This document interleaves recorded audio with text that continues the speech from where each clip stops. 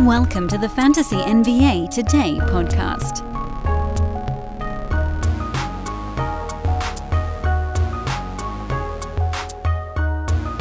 Good morning, everybody.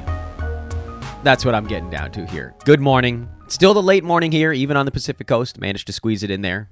Little man, parent-teacher conference day, so schedule's a little wonky today. He's off school, but we did have to go there for a half an hour and come on back and, learn the things that we got to work on with our kid, blah, blah, blah, all that same old stuff. We have a big Wednesday to recap, and I don't have the vocal strength to do a whole lot beyond that, so please, I just beg of you here at the front end, check out our premium stuff over at sportsethos.com. I think a handful of you have tried the Fantasy Pass. I think a few of you even got in on the Wager Pass, which I believe you'll all be extremely happy with. And at the very least, come hang out with us in our Discord. Because right now, for me, like I've said, if you find me on Twitter, it's at Dan Besbris, DanBesbris. There is a Discord link. That one should never expire. You can come hang out with us over on Sports Ethos Discord. It's free to get in there. There are hidden rooms that are available to those that have fantasy passes and wager passes and stuff like that. So just ping us once you're inside if you want to learn more about that. First things first, though, here. Actually,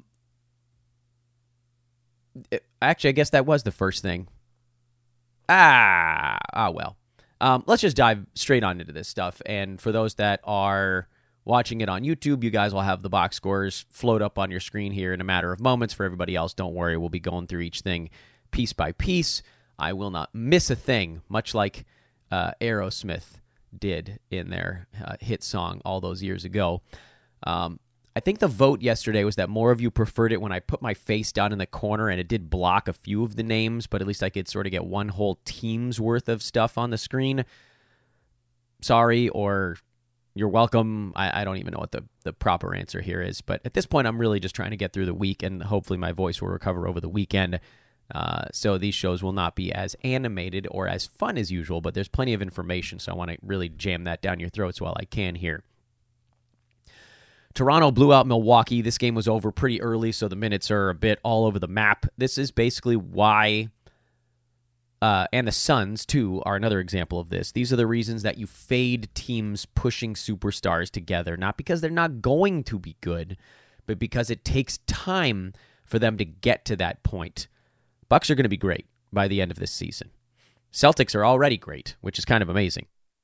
But Drew Holiday is such a guy that fits in everything, and then Porzingis is a guy that, he just sort of got to drop into a role that pre-existed, and the other things were around it. But like for the Bucks, they really did blow things up. Chris Middleton is not right yet.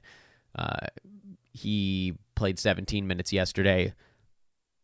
As I mentioned, I don't really want anything to do with Middleton this year. I think we're talking about like a month and a half long ramp up here. Unless you can get him for 2 pennies, I think is what I said yesterday. I will not pay more than 2 pennies for Chris Middleton this season. But as far as the Dame Giannis thing goes, they exploded in the first ball game, and that was adrenaline and teams not really understanding what was going on. But now the Bucks have to figure out how to fit the pieces together. Now comes the hard part. And they'll be fine. They're going to get very good. But the season-long win total number, if you're getting back into the sports betting side, for teams like the Bucks, like the Suns, is built on an idea that these superstars are just going to be great together from day one. And they're not. They get there over time, but they very rarely hit the big season win total numbers that we're talking about. But I don't want to read into the fantasy stuff in this one. They were terrible. Let's just look at the Toronto side, where Dennis Schroeder continues to impress. I am so sorry, Dennis. I doubted you this year, and I should not have doubted you. He's an assist machine. He's fully running that team. Scotty Barnes, Pascal Siakam also doing some ball handling, but the Dennis Schroeder show is upon us. So, talking about a miss, a lot of the other guys, I think the jury's still out on whether or not it's a hit or a miss. This one, I think pretty obviously, I vastly underestimated how much he was going to be doing with this team. And as a result, and I didn't draft him, I don't think anywhere, Gary Trent was the guy where you were like, well, could he get some of the point guard stuff if they let Scotty Barnes run point? The answer so far is not really. I think Gary Trent is trending pretty hard towards a drop at this point. Again, I don't have him anywhere, but trying to put myself in your shoes if you do, he probably is not someone that ends up on your roster a couple weeks from now. So if you want to get out in front of it, I'm actually kind of okay with that. No Precious Achua, which means that Jakob Poeltl really didn't have anybody breathing down his neck finally, and he had a really good ball game with a double-double and 4 blocks. Let's hope that that's the type of thing that keeps up a little bit from there. Portland beat Detroit, and I don't want to read too much into this either, but Scoot Henderson left this ball game early. You can see it on your screen if you're watching, that it says he will not return as of the 4-minute mark of the fourth quarter, but that's not when he left the ball game. That was when he got ruled out for the remainder of the game. He left in the third. That's why his minutes were at 20. He was actually playing a little bit better in this one, but also Portland got a whole lot better when he left because that meant more Malcolm Brogdon, who's just, frankly, a better basketball player right now. And that's not to say that Scoot won't get better as the season goes on, as his career goes on, but in this exact moment, if Portland wants to win games, they'll play a whole lot of Malcolm Brogdon at point guard because he's far and away the best option they've got there.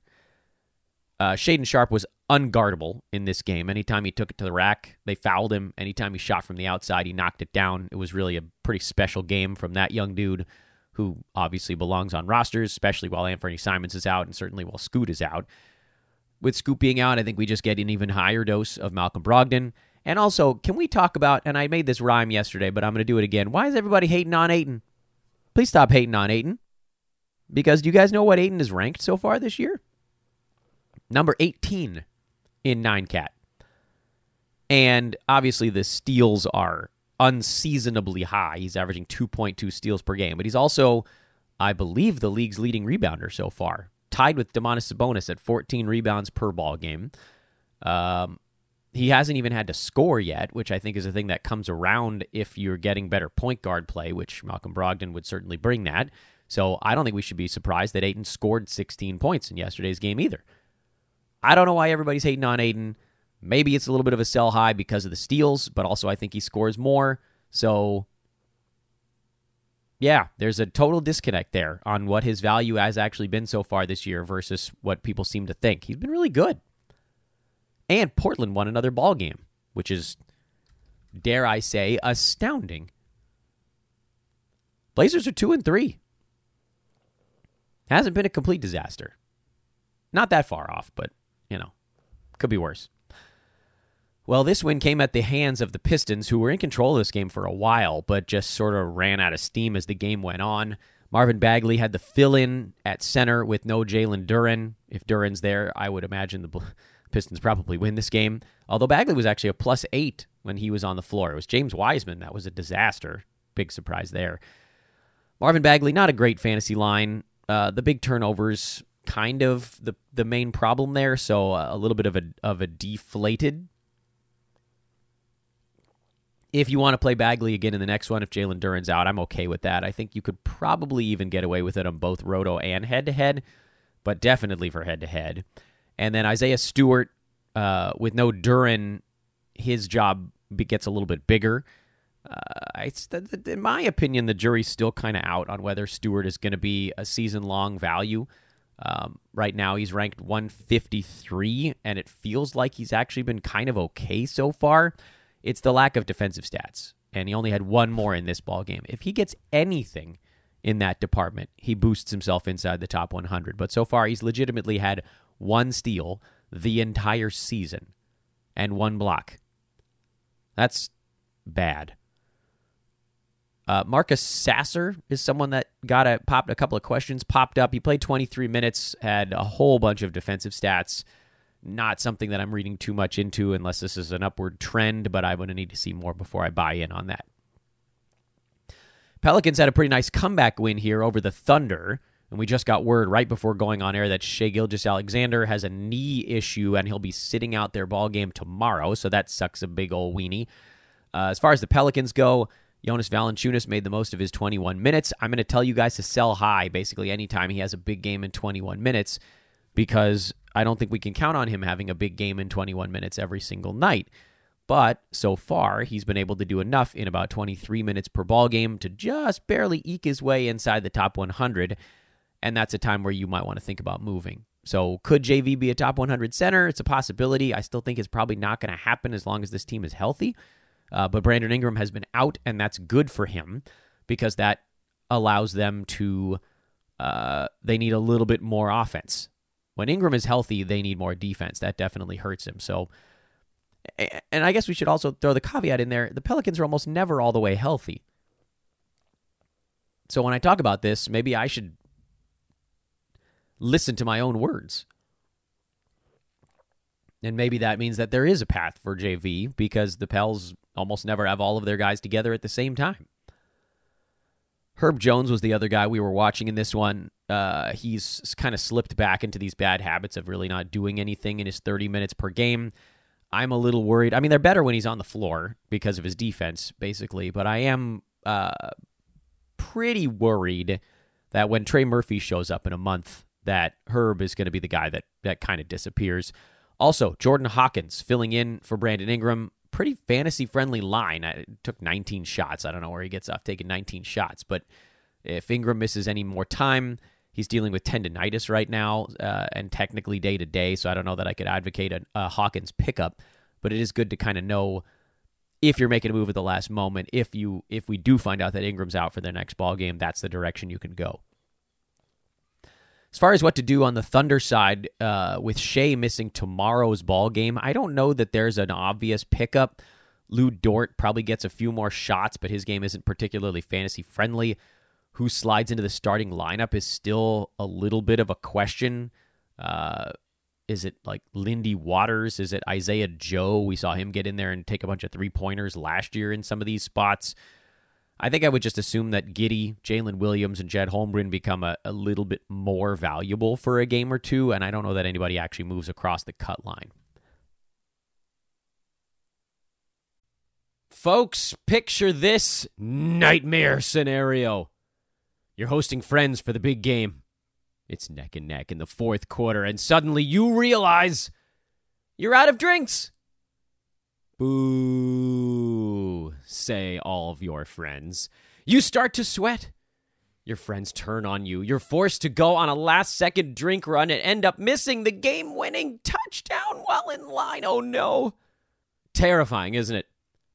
Luckily, you can avoid the drama with Drizzly, the go-to app for drink delivery. With Drizzly, you can shop a huge selection of beer, wine, and spirits, then get them delivered right to your watch party. Compare prices across multiple stores in your area, find the best deals on game day drinks, and get back to armchair quarterbacking from, you guessed it, your armchair. Download the Drizzly app or go to drizzly.com. That's DRIZLY.com today. Must be 21 plus, not available in all locations. The coughing. Indiana got blown out. They lost by 51 points with no Tyrese Halliburton. Andrew Nembhard got the start, but as I've warned you all, his game is actually not super fantasy-friendly. TJ McConnell is the point guard that has the fantasy-friendly game, but McConnell got a whole lot of garbage time. I don't know that we can trust either one of those guys to play enough if Halliburton misses another one. So I am not advocating any sort of pickup there, and then everything else you can just throw out because the box score was a mess. Same general story for Boston. They blew this game open early. Nobody needed to do anything, so moving along. Cavaliers beat the Knicks. This was a home-and-home situation. Actually, I think both of these games were in New York, so I think this was a home and still at the same home rematch. It's very hard to beat the same team where you're kind of evenly matched 2 ball games in a row, and the defense came to play in this one. Knicks shot 35%, Cavs just 43%.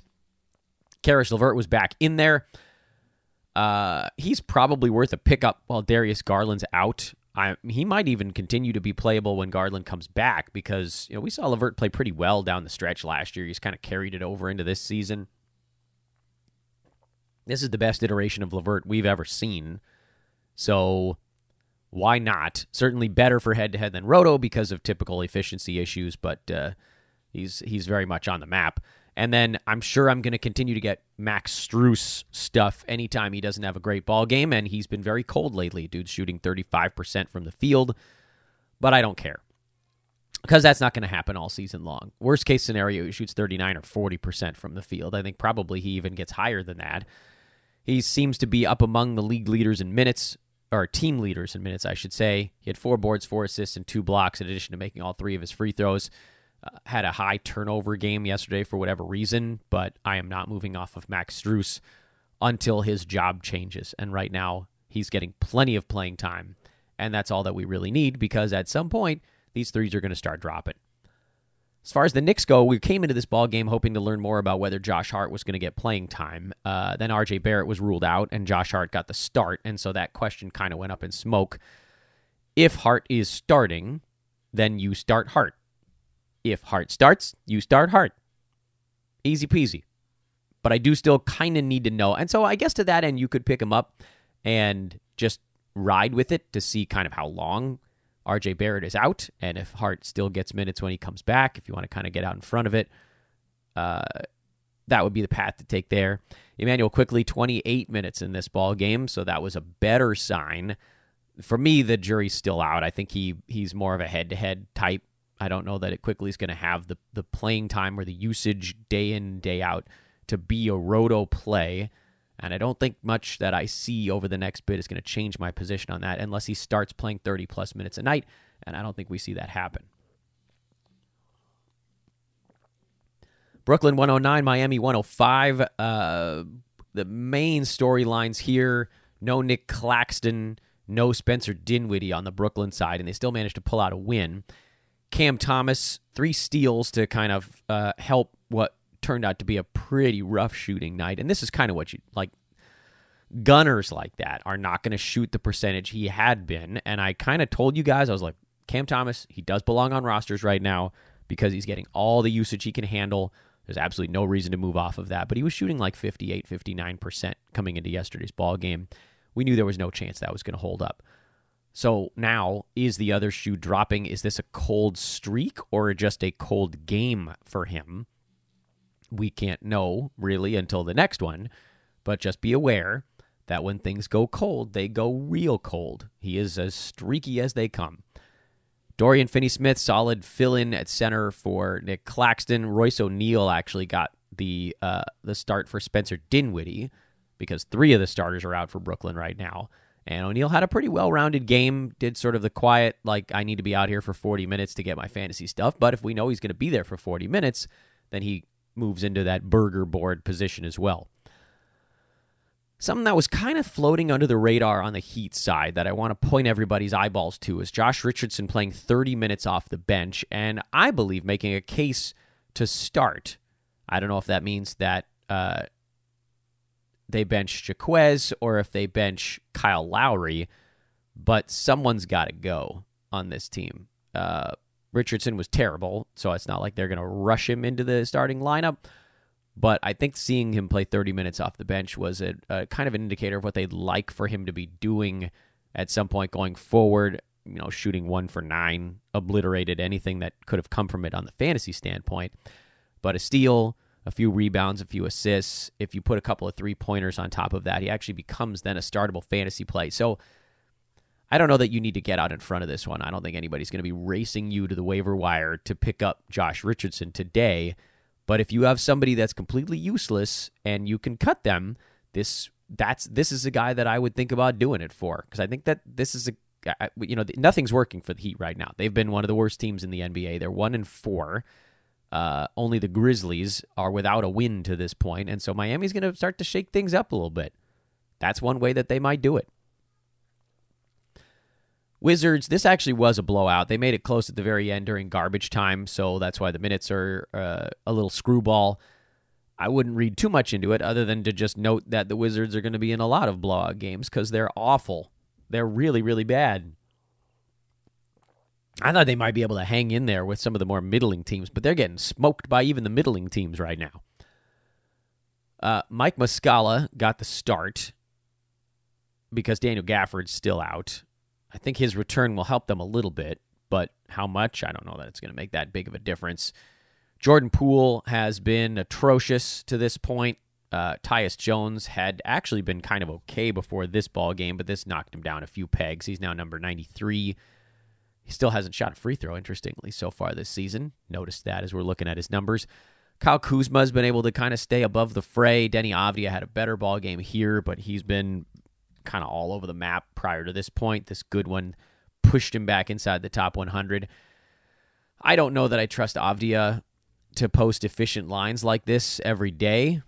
He definitely profiles as someone you could look at in a points league. 9-cat is still kind of on the fence.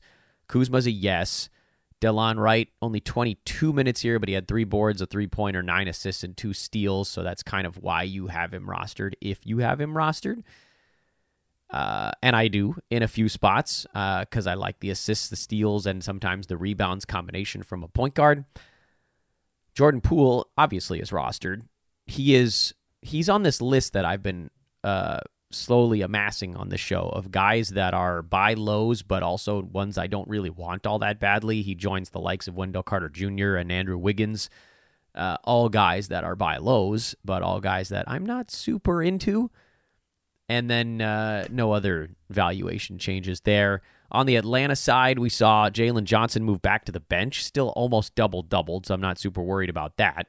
Sadiq Bey slid back into the starting lineup, which is good for him. That's going to buy him a little more time on rosters. DeAndre Hunter has been playing like a man possessed so far this year. He very much belongs as a start until he cools off. Unless he cools off, until, I don't know, either way. And then this ball game was over early, so we got some bonus Okongwu minutes again.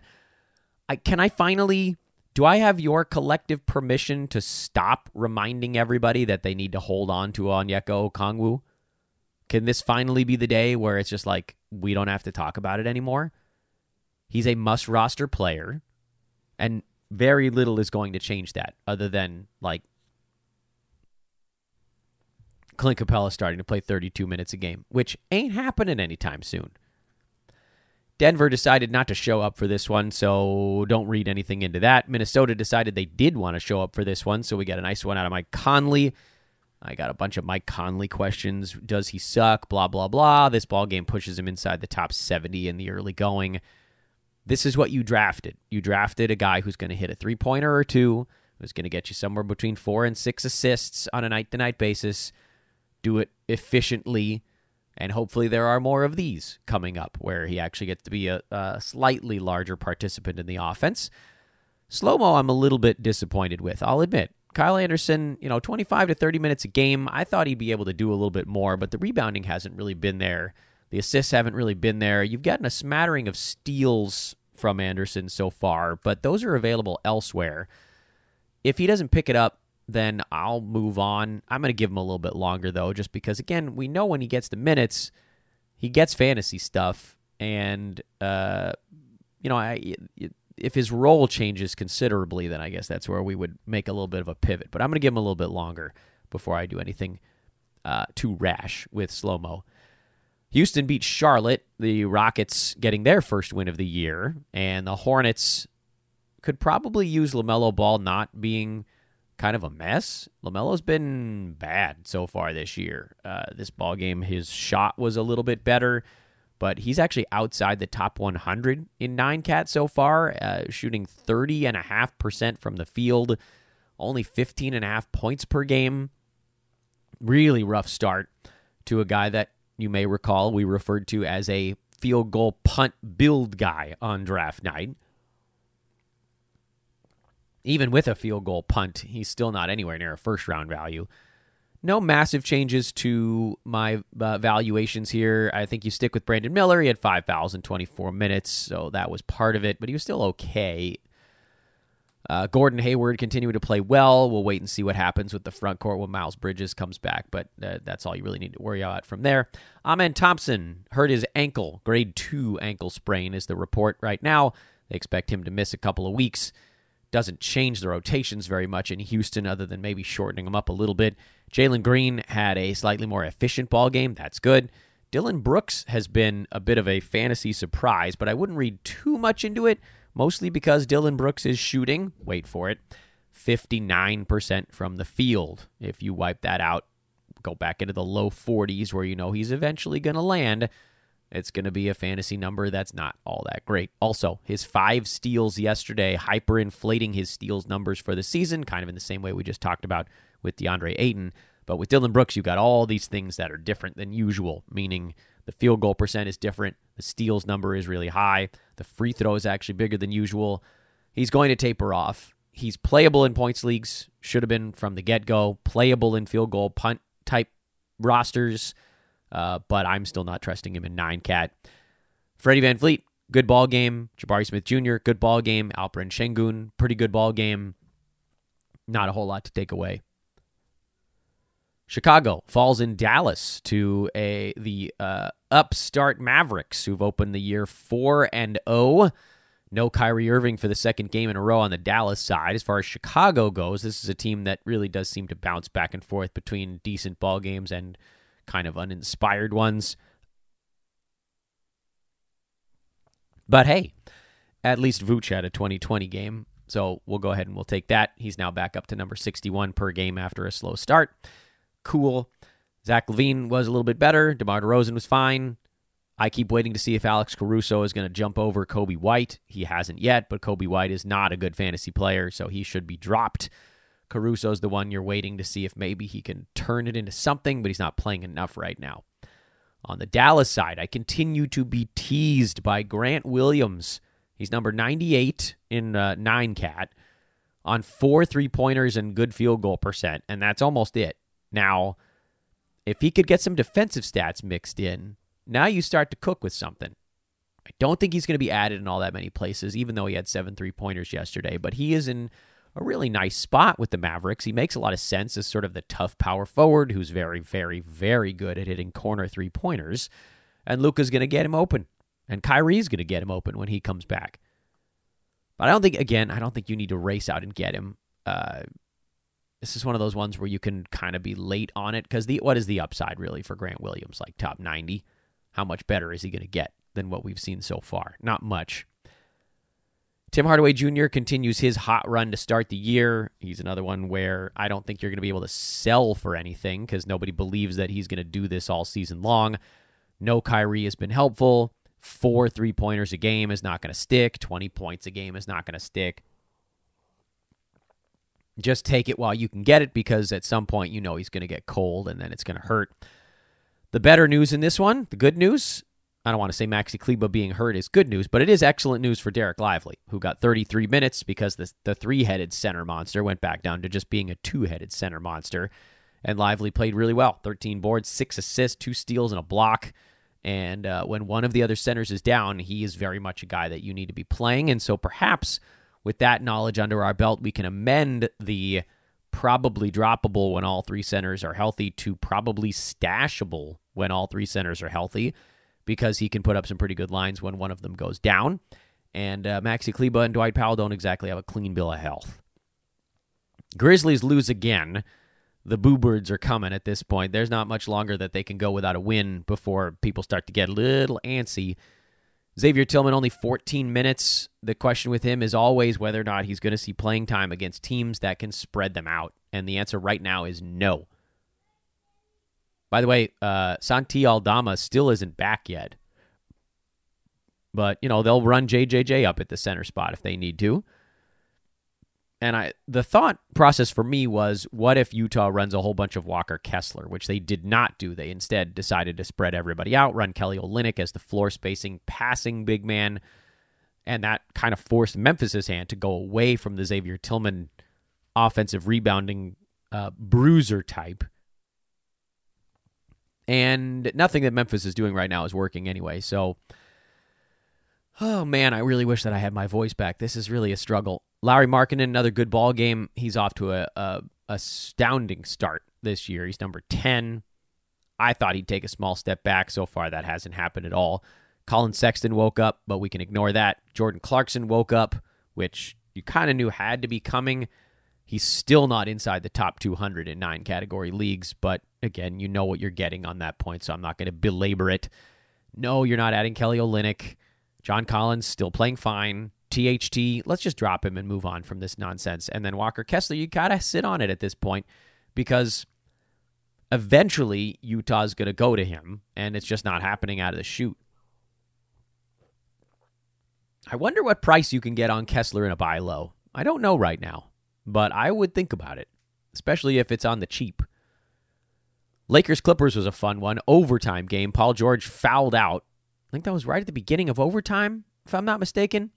And that was a big deal because he was kind of the only Clipper hitting shots down the stretch and into OT. And then he hit LeBron on the elbow, and that was the end of that. But still a massive game for PG. He's having one of the best starts he's had to a season in a very long time. He's number 4 in 9-cat to this point. Kawhi, big ball game, missed some free throws in kind of a weird twist, but I don't care because he's Kawhi Leonard. And the better news in this one is that Paul George and Kawhi Leonard played in a back-to-back. I mean, I know it was Lakers, so there was sort of more on the line.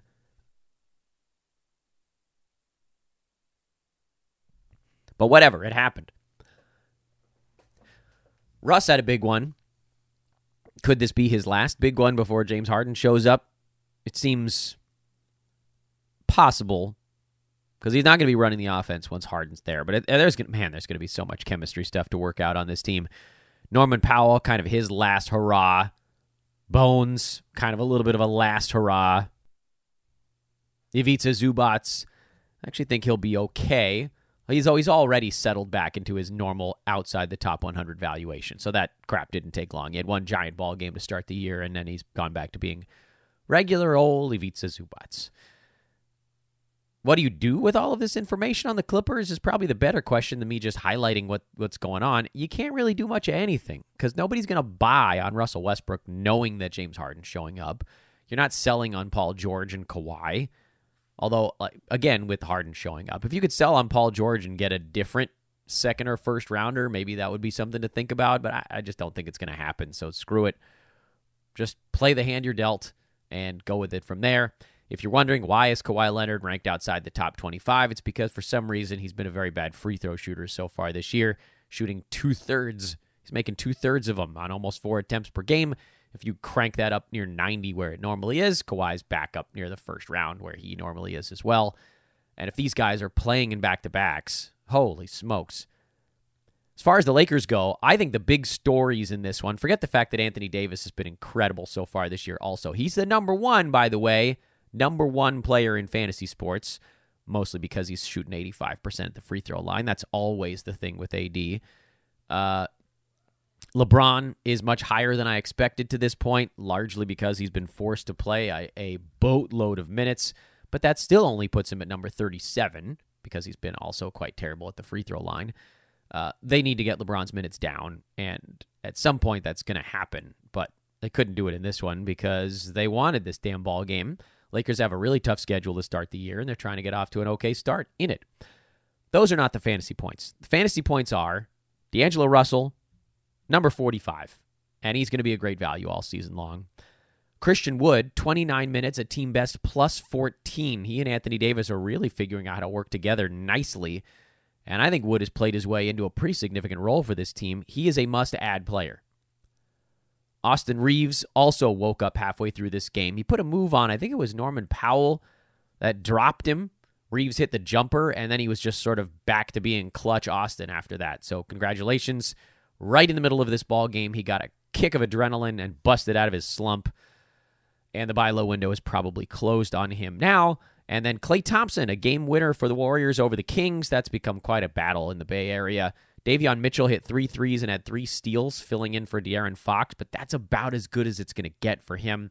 I would prefer to stream Malik Monk while Fox is down, and then you just kind of hope that everybody else has a slightly better offensive game than they did in this one. As far as the Warriors go, Andrew Wiggins, I already talked about him. He's a buy low, but I also don't really want him on my fantasy team anyway.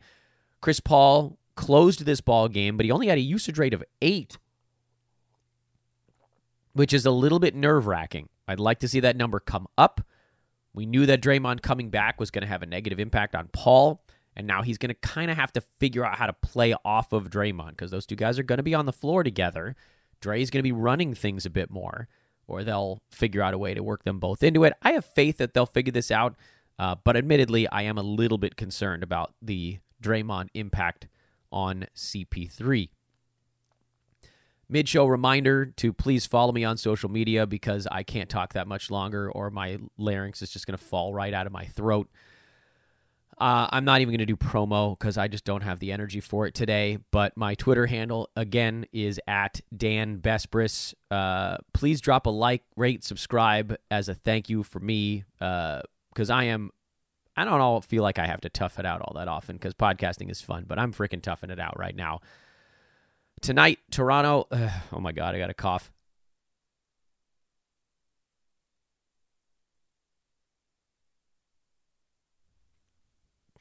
This hurts, guys.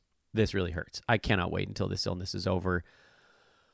Whew, deep breaths. Bespris, you're almost there. Toronto, I want to see if Jakob Poeltl can keep it up, and I want to find out if Gary Trent is officially a drop. For the Sixers, do we know if the new players are available yet? I don't think we've got word on that, but if they are, finding out who's the starting power forward is paramount, and I might consider doing a pickup of that player before the game even starts. And if that player ends up getting caught in a massive carousel of minutes, then you can drop them. But I just don't want to be late on it if, say, what if they give it to Rob Covington? What if he gets the start? Do I expect him to play 29 minutes right out of the chute? I don't. But Covington in high 20s minutes is a fantasy gold mine, and I just don't want to be late on that. Now, if they start him and he plays 19 minutes, fine. You drop at the end of the ball game. No big deal. No harm done. Pistons, please say Jalen Duren's back. If not, you can throw Marvin Bagley into the mix. We already talked about that. I'd also like to see Alec Burks back because he was playing relatively well. Pelicans, we just talked about Herb Jones and Jordan Hawkins as a possible Burger Board member if Brandon Ingram is possibly back, although it sounds like Zion's going to get rested for this one. So that's good for Jonas Valanciunas, by the way. Wide open avenue for him. Does a Zion absence change some of the other front court stuff? We'll find out. For the Magic, I have become a Jalen Suggs-ophile. I think he needs to be on rosters to see how this thing develops, but so far his fantasy game looks pretty good, and it actually kind of looks like Suggs took a step forward. I need confirmation on whether Cole Anthony is streamer level only, and then Wendell Carter Jr., who I mentioned, kind of caught a stray earlier in the broadcast.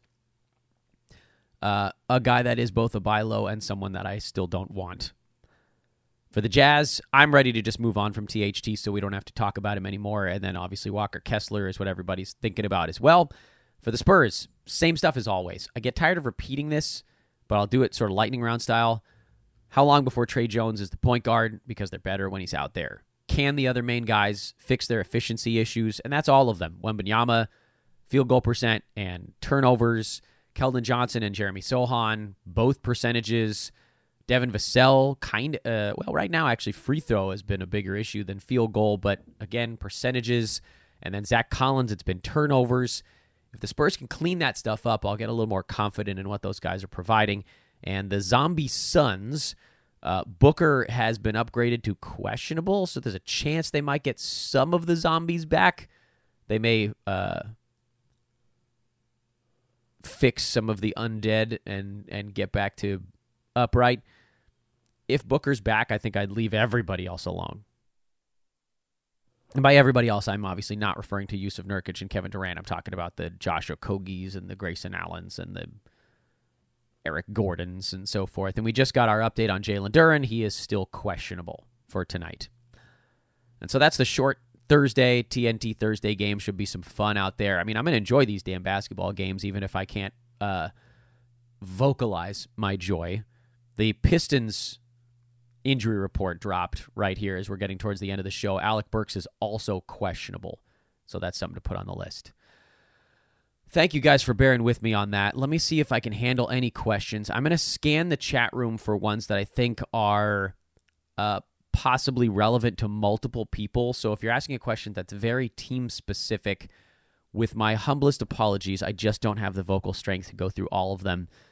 But I want to try to get to questions that might be relevant for everybody. Here's one. Mikosh says, is Trey Murphy a good pickup and stash?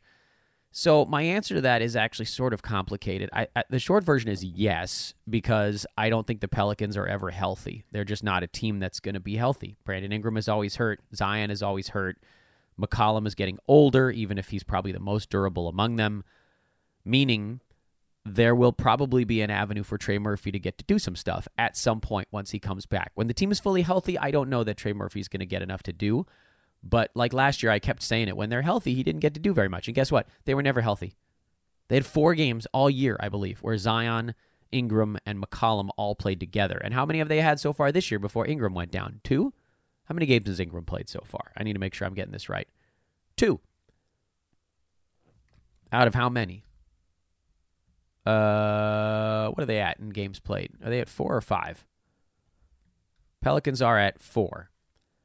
So 2 of their 4 games, they've been fully healthy. If Trey Murphy was around for the 2 games that Ingram was out, he'd be a value. So my answer to this is probably yes.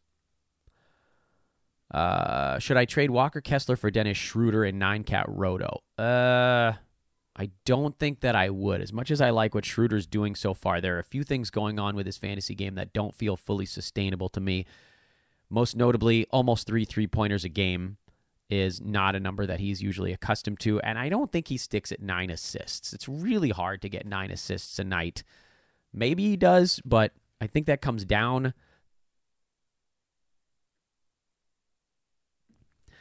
I don't think that I would sell on Kessler right now because you're going to be taking a hit. And I know that there's this whole like sunk cost theory thing. In fact, I'd be more on the other side to say what can I use to buy on Walker Kessler, because there's just no way he's this bad all season long. Christian Wood or Jalen Suggs in a 12-team roto league? Let's go Jalen Suggs right now. Because of this one, Dem Birds, good question. Does Christian Wood maintain value once Jared Vanderbilt comes back? So there's going to be a matchup thing that happens. Although yesterday, I think most of what you would have seen Jared Vanderbilt do was done by Cam Reddish. Now, I know that some of that had to do with the fact that Rui Hachimura was out and Gabe Vincent was out. And so the Lakers are pretty thin right now with no Vando, no Vincent, no Rui. That's why I picked Suggs in the previous question, because I think the Lakers do go a little bit matchup heavy when they needed those big guys, when they needed that extra rebounding kick, when they needed to have rim protection as teams try to pull Anthony Davis away. Christian Wood is the one that makes more sense than those other names. So I think the answer is probably here, because I think Christian Wood is elevating himself above the pack a little bit, but also why I like Jalen Suggs more is for reasons like this one, because there are guys coming back, 3 of them, that make life harder on the non-superstar level Lakers. What do I think about Derek White rest of season? I think he's going to be really freaking good. He was one of the main B150 targets that a lot of people were fading after the Drew Holiday trade. He's number 19 right now. So as much as Walker Kessler has been down, White has been way, way up. Matthew asks, should I drop Bobby Portis, Ivica Zubac, or Kevon Looney in 9-cat? I think they're all droppable, frankly. So I don't think it matters which one of those 3 players you pick. Let me see if I can find some other one. Do you think DeAndre Ayton can keep these stats up? Would you trade DeAndre Ayton for Kyrie Irving? Yes to the second question. If you can use Ayton to get Irving, you absolutely do it. There's no chance DeAndre Ayton keeps up 2 steals per game. That number comes down. The points probably come up for him, but the steals drop-off probably impacts his value more. Still, I think that Ayton has a really good shot to be top 40. I think Kyrie Irving has a really good shot to be top 10. So that's the direction you go on that one. Let's see here. I'm going to skim past some of these questions that are streamer related. Hey, Dan, can Naz Reid keep this up? Does he get just 20 minutes per game moving forward? Can you rank Naz Reid, Time Lord, Emmanuel Quickley, and Markelle Fultz? I love Naz Reid. He's a stat magnet. Always has been. I was praying that he was going to get traded to a team that would give him more opportunity than the Wolves have. He didn't. So I would say keep Naz Reid on your roster for now. But among these players, I would rather have Markelle Fultz and probably Robert Williams, although he and Naz Reid are relatively close. And then in 12-team roto, Emmanuel Quickley is at the bottom of that list. Hey, Dan, should we be concerned with Mark Williams' minutes right now? Yeah, probably a little bit. I mean, this is what I talked about during the preseason. I was concerned that they'd run P.J. Washington at center sometimes, and they have. And they have Nick Richards, who's a viable backup. I didn't think that they were going to turn the keys over to Mark. He's still number 63, though, so it's not like everything has been disastrous. But the answer is yes. I don't know that he's guaranteed 28, 29 minutes a ball game.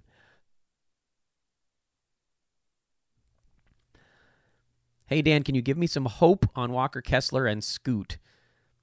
Scoot, the hope is that he'll be good by January or February. So it's the same thing. Rookie ball handlers. If you don't know, now you know. Walker Kessler, I don't know why they're yanking him around like this. I do think he'll come around. I just don't know exactly when it's going to be. I would hold on Kessler. Scoot is someone that I never would have drafted in 1,000 years because you know how the seasons are going to go for these rookie ball handlers. Instead, he's someone that I would think about trying to buy low on in about a month if he's still struggling like this. Xavier Tillman or Onyeka Okongwu rest of season. Okongwu, and it's by a mile. Is DeJounte Murray a good offer for Kyrie or Jimmy Butler right now? Sure. Yeah, go get Kyrie Irving for DeJounte Murray. I like that a lot, actually. DeJounte's had 2 really good ball games after a couple of slow ones. He's number 27. He probably finishes somewhere near 25 to 30 range. Kyrie has that top 10 upside. Butler is a buy low also. Yeah, I mean, either way, I'm actually probably good with this. John Alves is suggesting I go to Jason's Deli, get some sweet tea and mixed juices with lemons and limes. John, for me, I just got to stop talking, man. I have the laryngitis because I keep doing these hour-long damn podcasts. Let's see if we got anything there. Roto. Sorry, guys. I know those that are listening are hurting right now as I scan through. Hey, a visit from Josh Lloyd. What the hell is he doing awake right now? What's up, my man? He called me sexy voice. Here, let me go. Let me get in real tight to the microphone. Although that was 40 minutes ago. I don't know if he's still hanging with me. That started a chat in the chat room. What's this one? Oh, two Padres calling me Dan Gasol. I got a new nickname, guys. That's kind of fun. Just wanted to know your thoughts on when does value trump team comp in a trade. I just got offered Clay for Mitch Robinson, but their stats are so different that it's confusing. This is a really good question, and I truly wish that I had the voice to get through a good answer to it. I would say that at this juncture, I'm hunting for the best possible player. So I'm probably taking Clay in that one, even if Mitchell Robinson makes more sense for your team. Although it's worth pointing out, these guys both might end up ranked like near 60. Because for Klay Thompson, he's had some games where he didn't take quite as many shots so far this year. For Mitchell Robinson, his numbers seem relatively normal other than a very low field goal percent. They're probably both going to put up numbers that are a little bit better than what they have been doing. So if you're in that type of situation, you definitely tip towards the player who's the better fit. But I actually think both those guys end up moving up towards that 60 range. So I think you probably could go fit in that particular trade. But in general, like if someone, I don't know what a good example would be here, Klay Thompson or like Rudy Gobert. No one's going to offer that right now because Rudy's off to a pretty good start. Yeah. Theodore says the Discord link under the video isn't working. Good to know, my man. I will fix that. I will fix that literally as I'm on air with you guys right now because I can do that. I thought I fixed it the other day, but maybe I copy and pasted over from a different show that had the old link, but that should be fixed if everybody refreshes now. And where did I put the Discord link in here up above? There it is. Here's one that works. Thanks, man. Good looking out. I want to make sure I have the right one in there in case anybody wants to pop in and join our Sports Ethos Discord. Let's see here. Thoughts on Cat. Honest to goodness, I haven't even looked to see what he's ranked so far. Number 60. He's number 60 and he's shooting 37%. That's a number that's going to come up. Actually, otherwise, I like a lot of what I've seen about Cat so far this year. I don't know that people even realize he's down that low. If they do, he's a buy low. If not, it's, ride it out. Is Walker Kessler a hold in a points league? Yes. Draymond Green or Xavier Tillman? Draymond. Is Chris Paul a streamer now that Draymond is back? Nah, man. It's going to take some time for them to sort of work out the chemistry. I know Paul wasn't as good yesterday, but you can't move on after one of those bad boys. Yakov says, Chris Haynes reported that Middleton would be on a limit for 6 to 7 games. Does this change how you view Middleton, even if he sits back-to-back? Everyone in the league does anyway. I don't think everyone in the league sits back-to-backs. I actually think the league is going to be pushing their guys to try to play a little bit more this year. And look, last year we got weird reports on Middleton all season long. So, no, not really. I just, like I said, if I can get it for 2 pennies, I'll do it. I'm not going to say no to a really good deal. That would be against my heart. But I'm not going and paying much for Middleton because I do think he's lost a step. I do think he's slower than he used to be. I do think he's going to be backseated to Giannis and Dame. And I think you're looking at a guy who, when things go right for him, he's not top 40 anymore, but he's more like top 70. Ooh, boy. I'm running out of steam here. Let's see here. What do we got here? Delante says, just please don't paywall the shows. Yeah, I don't plan on ever paywalling Fantasy NBA today. Dan, do you happen to know if a player who is out but in your starting lineup counts towards your game caps in Yahoo League? So it's a good question. They do not. They do not. So you do not get penalized. The only way you get penalized is if they actually check into the ball game. Let's see, what do we got here? A lot of people telling me to feel better, so thank you. I appreciate all that. Brandon Ingram or Julius Randle? I don't care. Randle's going to play more games, so probably Randle. What are your thoughts on Asar Thompson? I think he's amazing, Asar Thompson. I've been really impressed with him. He is going to have sort of the rookie growing pain stuff. It's why he's only ranked number 91, because he's shooting 39% from the field, 75% at the free throw line, and 2.5 turnovers while not even really being a primary ball handler. But 10 points, 10 rebounds, 4 assists, 2.8 defensive stats. Like, the outlines of a truly impressive fantasy game are there, and I would buy on him if given the opportunity. I think that may be what I have to do today. Oh, here we go. Here's a quick one. Vooch or Jamal Murray? That's fair. That's fair. That's fair trade. I was fading Nuggets regulars this regular season because I thought they'd be in kind of a does the regular season really matter posture. And they came out and won a bunch of ball games right out of the chute. Although, you might even argue that they've been coasting while winning mostly. So maybe a slight lean to Vooch here. But I think both of these guys, Jamal Murray will probably end up in the 45 range. Vooch will probably end up in the 40 to 45 range. Maybe he gets as high as 35. So totally fair trade. And should I aim for Okongwu on the waiver wire? Absolutely. Make sure he is on a roster. Stop letting Okongwu float around. Everybody seems surprised by what's happening so far, and it's exactly what happens every time that both he and Capella are healthy at the same time. So just enjoy the ride.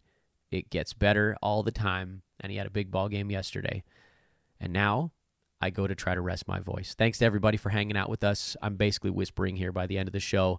Please like, rate, subscribe. We got the Discord links everywhere. If you want to hang out there, hit me up on social at Dan Vespris. Again, it's easier for me to type things right now than talk about them. But the show, the Iron Man streak, a new Iron Man streak must go on. Love y'all. See you soon.